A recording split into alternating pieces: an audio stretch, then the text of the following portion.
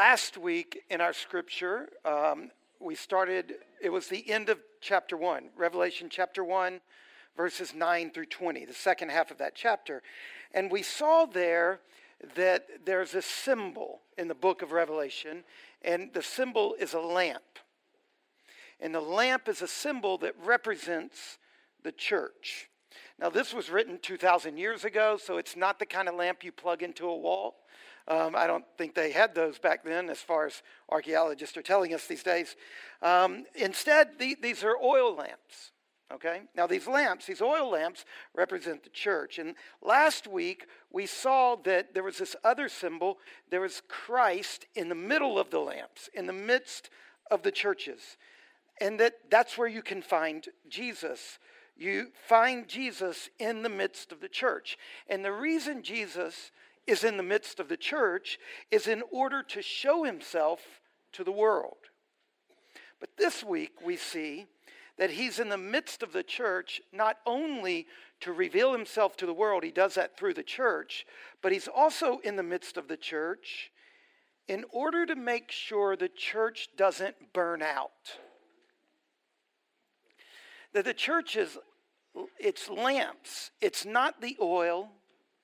It's not the wick. The church isn't the source of its own shining.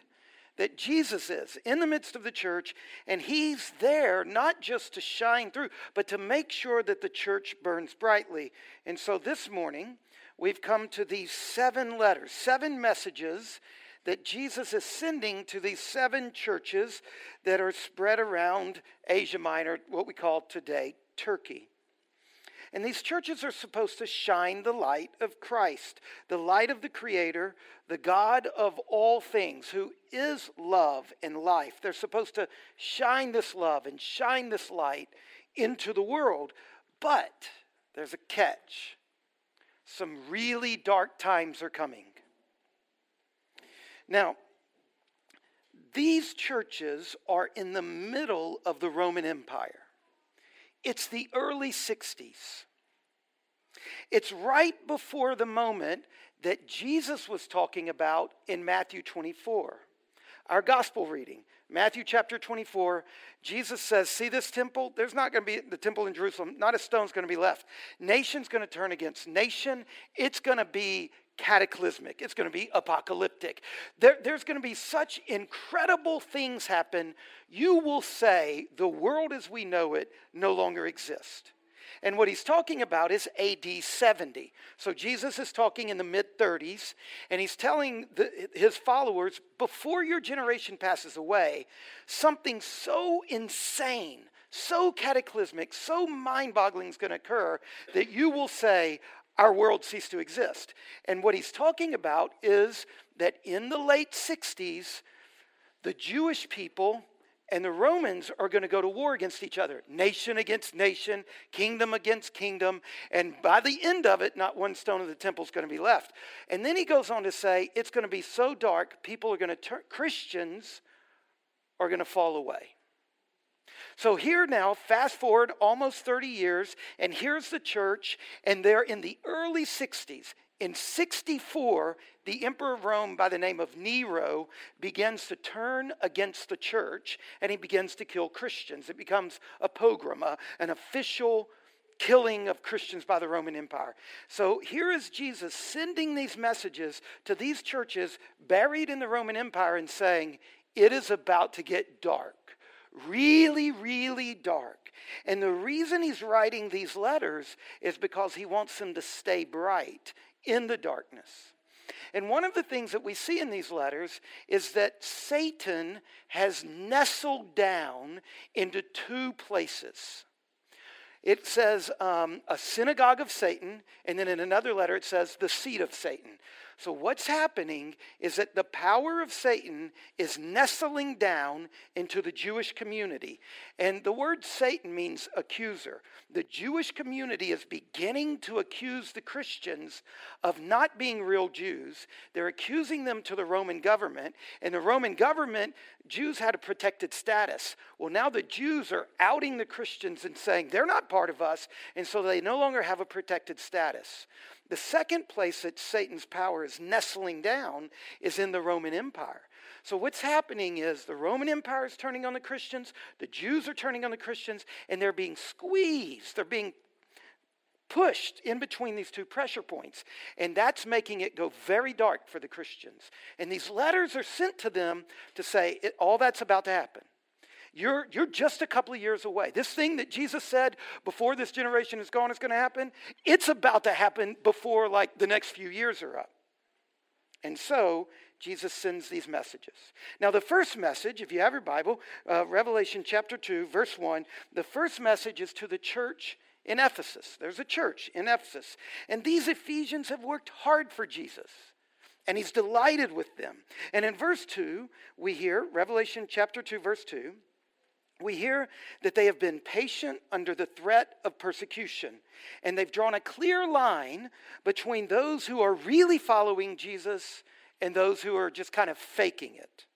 And in verse 6, we hear that there are things that Jesus hates. And this church shares Jesus' hatred for the things Jesus hates. In other words, tolerance is a virtue, except when it's not. Right? So we all want tolerance, but do you want to tolerate child abuse? No. In fact, if somebody tolerates child abuse, that's evil. Right? So nobody is in favor of tolerance all the time, right? The question is, are you tolerating the right things and are you intolerant of the bad things? And this church has it lined up right. The stuff that Jesus doesn't tolerate, the stuff he hates, they hate. Their tolerance is clicked in and calibrated to Jesus' tolerance. But there's a problem with the church in Ephesus. On the one hand, while they are rightly concerned to hate stuff that they're supposed to hate, on the other hand, they seem to have forgotten how to love. That's an easy thing to do, isn't it? I mean, that's the thing we're all concerned about when it comes to tolerance and intolerance. And apparently, they've dialed it in on what's right and what's wrong, and they've stopped loving. And that's an easy trap to fall into, to settle down into a vaguely comfortable existence, to put your own prejudices at the center of the table, where you hate the right things, but really it's just a cloak for your class consciousness or something like that. And the Ephesian church needs to wake up to remember how things used to be when they first fell in love with Jesus. Jesus is supposed to be everything, and this church no longer puts Jesus first. Jesus is a lover, and he seeks a passionate bride. The second message is to the church in another city, a church in the city of Smyrna. This church is doing really good. They are faithful to Jesus, and they love Jesus, and their commitment to truth is good. Not only is that good, but also their commitment to love is good. They got both going on, and they are paying a price for it. Notice in verse 9, I know your tribulation and your poverty. The word poverty there is not a metaphor. It's legit. It's real. They are losing money because they are Christians. You see, they live in a very rich city, and they're being excluded from the lucrative business deals because of their faith. And it's adding up. First, you miss out on this promotion because you're a Christian. Then you miss out on this one. Then you get let go from this job. And all of that stuff adds up until you're not just like going down the socioeconomic ladder. You're descending into poverty. And that's what's happening with them. And it's about to get worse. Look at verse 10. Do not fear what you're about to suffer. What are we about to suffer, Jesus? I mean, we've already been driven into poverty. What could be beyond this? Notice what it says next. They're going to be thrown into prison and some killed. Well, that's what's beyond it, right? Driven into poverty, then thrown into prison, and some of them are going to be killed for the faith. But notice the end of verse 11. Those who conquer will not be hurt by the second death. So some of them are about to die. And he says, don't be afraid. Because if you conquer, you won't experience the second death. So a couple of things here. Apparently, there's two deaths Did you know this? Like, I thought dead is dead, right? Haven't you watched The Princess Bride? Not mostly dead, not partly dead, but all the way dead, right? Well, apparently, the first death is what we normally talk about when we talk about dying. It's when a person stops breathing and their brain stops working and they pass away. And some Christians are about to go through that because of their Christianity. But our Lord Jesus Christ has gone through that. But when he went to the grave, he carried a key with him. And he opened a door on the backside of the grave. And he rose to new life again. And what we're seeing here is that those of us who conquer, you don't know what conquer is until you read the whole book of Revelation. You find out by the end of it, conquering means you don't deny the faith in the face of death. Those who, in the face of death, when they're given a choice, renounce the faith or die for the faith, those who conquer their fear and conquer their shame, those who conquer their extreme love for comfort, those who conquer faithfully in that way. By the way, in the book of Revelation, you conquer through witness and song. Those who go to their death singing faithfully to the Lord Jesus Christ, he will take that key and he will open up the grave. And they will come through the backside of the grave just like Jesus did. And they will live a new life, another life. And so for them, the first will be last and the last first. For them, death, which is supposed to be last, will become the beginning. It'll become the beginning of a new life.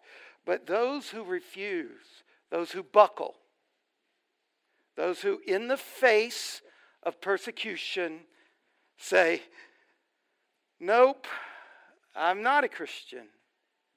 Those who do not conquer their selfishness and their fear, those who do not give their love and their loyalty to worship Jesus and stay true to him, they will go through a second death. And this will be the death of their soul. And in the same way we all know about somebody's body decomposing and dying, he's saying what you really need to be afraid of is your soul dying. That's a real death that will really occur to human beings. But those who are content to go through the first death with Jesus will survive the second death. The third message is to the church in the city of Pergamum. And this church is also going through persecution. And they are holding on to the faith. They are not caving in the middle of this intense pressure. Remember these two pressures coming in on them. And yet, listen to verse 14. You're not caving in. You're holding on. Verse 14. And yet I have a few things against you. You have some there who hold the teachings of Balaam, who taught Balak to put a stumbling block before the sons of Israel so that they might eat food sacrificed to idols and practice sexual immorality. So here's the deal. He's referring to some characters from the Old Testament.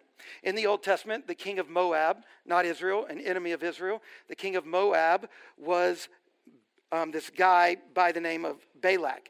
And he hired Balaam to help him figure out how to defeat Israel.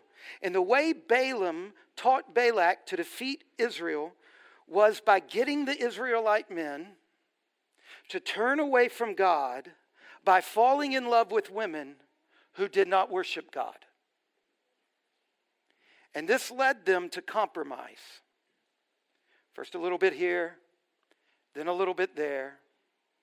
So apparently in the church of Pergamum, there were just a few folks who were beginning to compromise because of their love for their friends, for their spouse who was not a Christian. They were beginning to compromise with the surrounding Roman culture. The same tactic still works today. One of the fastest routes to leave the Christian faith is to compromise in who you fall in love with. And the justifications are different today than they were then, but the result is the same. The fourth message is to the church in the city of Thyatira. And here again, you have a church that is doing so well in so many ways. Verse 19, I know your works, your love and faith and service and patient endurance, and the latter works exceed the first. In other words, you're growing up. You're becoming more and more mature. You are loving God and loving people and staying true to the faith and serving this world and patiently enduring the persecution. But, like the church in Pergamum, they are tolerating people in the church who are compromising when it comes to their love life, their sexuality, and this business about eating food sacrificed to idols. Now, what is this? Eating food sacrificed to idols is about economics. It's about business. You see, Thyatira was famous for its industries. And its industries, its businesses, were all closed shops. They were union shops. They didn't call them unions then, they called them guilds. The local industries were organized around guilds. So it would be sort of like the mailmen's guild, the professor's guild, the really good-looking people's guild. You know, all the groups, all the work, all the jobs had unions, had guilds. And these guilds had meetings. And at these meetings, there was always some sort of quasi-religious ceremony. Remember Greco-Roman culture, like Greek mythology, Roman mythology? All of these unions had their patron gods. And anytime the Weavers Guild got together or the Carpenters Guild, not only did they do guild business, they would also have a meal and give a toast to their god and sacrifice meat to their god. I mean, it's just what everybody did. And apparently, when they got together at their conventions, it was sort of like when people get together at work conventions in America today. There was lots of sexual immorality. And it seems that about half the church in Thyatira was saying, it's just the price of doing business. I mean, if I don't join the guild, if I don't go through these ceremonies, my children are going to starve. I don't get to have a job. And so about half the church had figured out a way you can be a Christian and play in that game. The biblical view on this stuff was just a little too narrow. And again, the issue is compromise. The church in Sardis, the next message, Revelation chapter 3, verses 1 to 6, this church has a great reputation for being faithful to God and loving God. The only problem is they're hypocrites. They're faking it. Notice the middle of verse 1. I know your works. You have the reputation of being alive, but you are dead. Wake up and strengthen what remains and is about to die. They've gone to sleep spiritually. Their way of being a Christian, it just leaves a lot to be desired. They are spiritually lazy. They're just showing up for church on Sunday mornings. They're just going through the motions, but they're not really putting any effort into it. But that's not the way Christianity works. Christianity, you see, is an all or nothing thing. Either Jesus really is your Lord and he really deserves your absolute allegiance, or he's a sham and you should reject him. But there is no middle line. This is a binary situation. It's either all in or all out, and it simply won't do to fake it. Just belonging to a church, just being baptized, just being a member of a church is not enough. Reputation is not enough. It's not enough that people in the city think that you're a Christian. But here's the thing. For this church, it's not too late. They can still wake up. They've got a little bit of time left. Now, how does a person who's spiritually asleep wake up? Here's a very simple way to think about this.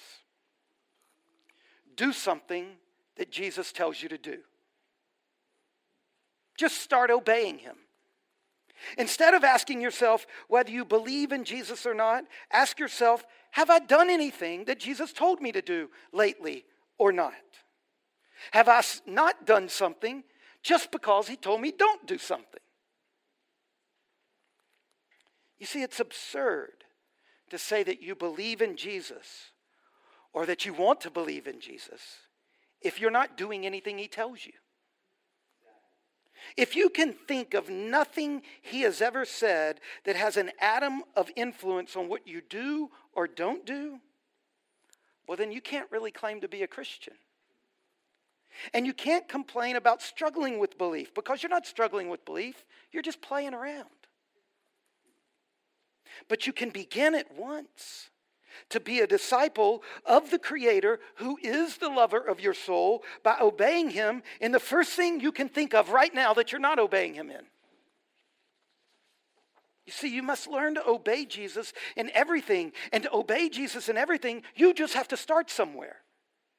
What is the very thing that is lying at the door of your conscience? Don't be slow of heart. Wake up while there's still time. Verse 7 through 13 is the sixth church, the church in Philadelphia. Now here we have a great church. They are staying true. They are holding on to Jesus in the face of intense persecution. They are refusing to compromise and to grow complacent. They're getting this right. And so Jesus tells them in verse 8, notice, I have set before you an open door. So this church is about to have an opportunity as the darkness descends, as Rome comes at them from one side and the Jewish communities come at them from the other side, and as they get squeezed in that pressure, when there is so much pressure to compromise and so much pressure to grow complacent, this church is refusing to do that, and Jesus says, in the darkness, I'm going to open a door for you. Now notice what it says in the middle of verse 8. They don't have much power. Like, they're not walking through the door all strong and all. Their job is to just pick up their courage and go for it, because God is giving them an opportunity to take the good news of Jesus into places and into hearts where it's never been before. And it's going to happen in this dark time. The final letter is to the church in Laodicea. Revelation chapter 3, verses 14 to 22. Look at verse 15. I know your works. That's what he says to every church, right? I know who you are. He knows what they're going through. You are neither cold nor hot. Would that you were either cold or hot. So because you're lukewarm and neither hot nor cold, I will spit you out of my mouth. So it's not like the church in Pergamum or Thyatira or Sardis. This church isn't struggling with compromise. This church is complacent. And it's clear, isn't it, that being lukewarm with Jesus is not a minor offense. I will spit you out of my mouth. He's quoting from the book of Leviticus and from Numbers, where God says he will spit Israel out of the promised land if they start killing babies and committing idolatry. So clearly Jesus does not consider lukewarmness a kind of thing he just kind of waits around for. It's an abomination just as much as compromising on sexual morality or idolatry. These Christians have found a way to get rich in the Roman Empire, and the way it works for them is they just don't take their Christianity that seriously. No rough edges, no hard stands, and the paychecks just keep coming in. But while their bank accounts are full, their relationship with God is impoverished. So notice what Jesus tells them in verse 17. You say, I am rich, I have prospered, I need nothing. Literally true. They're rich. They figured out how to game the system, how to be a Christian and not lose out on the good life. But you don't realize you are wretched, pitiable, poor, blind, and naked. Do you remember the church at Smyrna? They were literally poor, but spiritually rich. Church at Laodicea is literally rich, but spiritually poor. And so what's his advice to them? What does Jesus tell them to do in light of the state, in light of being so lukewarm? I counsel you to buy from me gold refined by fire, so that you may be rich, and white garments, so that you may clothe yourself, and the shame of your nakedness may not be seen, and salve to anoint your eyes, so that you may see.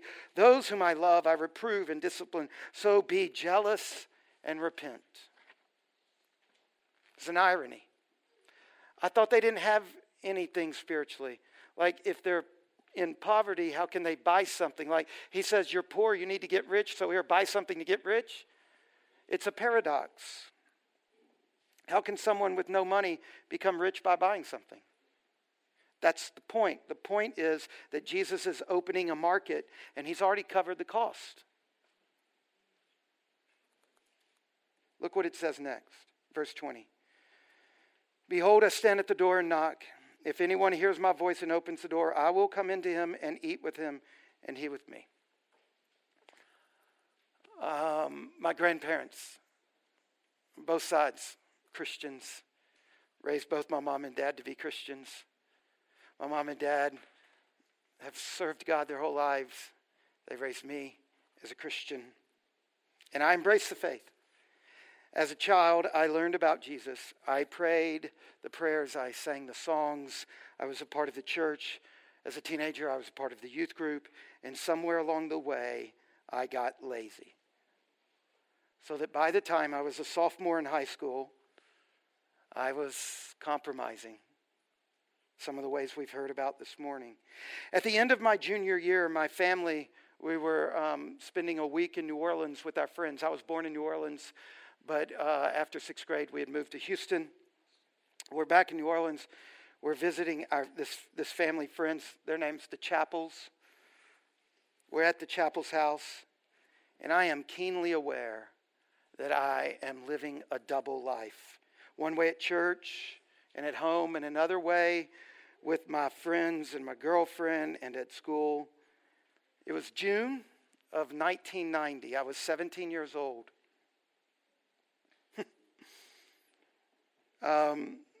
Growing up as a Christian, I memorized a lot of Scripture because we were Baptist, and we memorized a lot of Scripture. So keep that in mind. This is a very clear memory. I'm sleeping in the downstairs on the fold-out couch because I'm the youngest child in the family, and that's where you get booted, right? So there's this bar in my back. And so I'm sleeping, and I wake up in the middle of the night, and I am nauseous. And I run to the bathroom, and I start vomiting. And while I'm vomiting, this verse goes through my mind. I know your works, Aubrey. You're neither cold nor hot. Would that you were either cold or hot. So because you are lukewarm, I'm about to vomit you out of my mouth. Now look, I wasn't like hunched over the toilet thinking through all my Scripture memory. I was busy. I didn't invite this verse in. And so I cried out. I said, Jesus, I'm so sorry. Please make this stop. And it stopped. I stopped immediately. No nauseousness at all. I go back to bed. Another few minutes later, a few hours later, I wake up. I'm nauseous again. I run to the bathroom. I'm throwing up, and this verse comes into my mind, unbidden. I know your works, Aubrey. You are neither cold nor hot. Would that you were either cold or hot. So because you're lukewarm, I'm about to spew you out of my mouth. And I start, when I can get my breath, I cry out to God, I'm so sorry. Forgive me. I will come home. And it stopped, the nausea was gone. I went back to bed. I woke up again. By this time, I'm dry heaving. The verse is in my mind. I know your deeds. You're lukewarm. I'm spewing you out of my mouth. And I cry out, Lord, please make this stop. I will come home to you. For me, coming home was three things. My closest friends were not Christians, and we were doing bad things together. My girlfriend was not a Christian. And I knew that that was not right. And I hated my brother. And I had to forgive him. And I knew that that was what the repentance was for me. That's what it meant for me to come home. Jesus knocks. Now you might say, that's so goofy, Aubrey. God's got this whole universe to deal with. It says over and over, I know your works. I know your works. I know your works. And to the church at Pergamum, he says, to the church at Thyatira, he says, if you would come to me, I will give you a name that nobody else knows. That's what lovers do. That's a pet name. This is about intimacy. Remember, I said at the beginning, Jesus is a lover who's looking for a passionate bride. He's knocking. That phrase, he stands at the door and knocks. If those of you who were here last week, that's Song of Solomon chapter 5, verse 2. When the lover stands at the door and knocks. This is what he is. This is the lover. He wants to come into you. He wants to have an intimate relationship with you. He wants to save you from the second death. He wants to give you a meal at the tree of life. Last week we saw that Jesus is the fairest of 10,000. He is our greatest lover, and he is a lover who is seeking a passionate bride. Wake up. Repent. Be zealous for the Lord.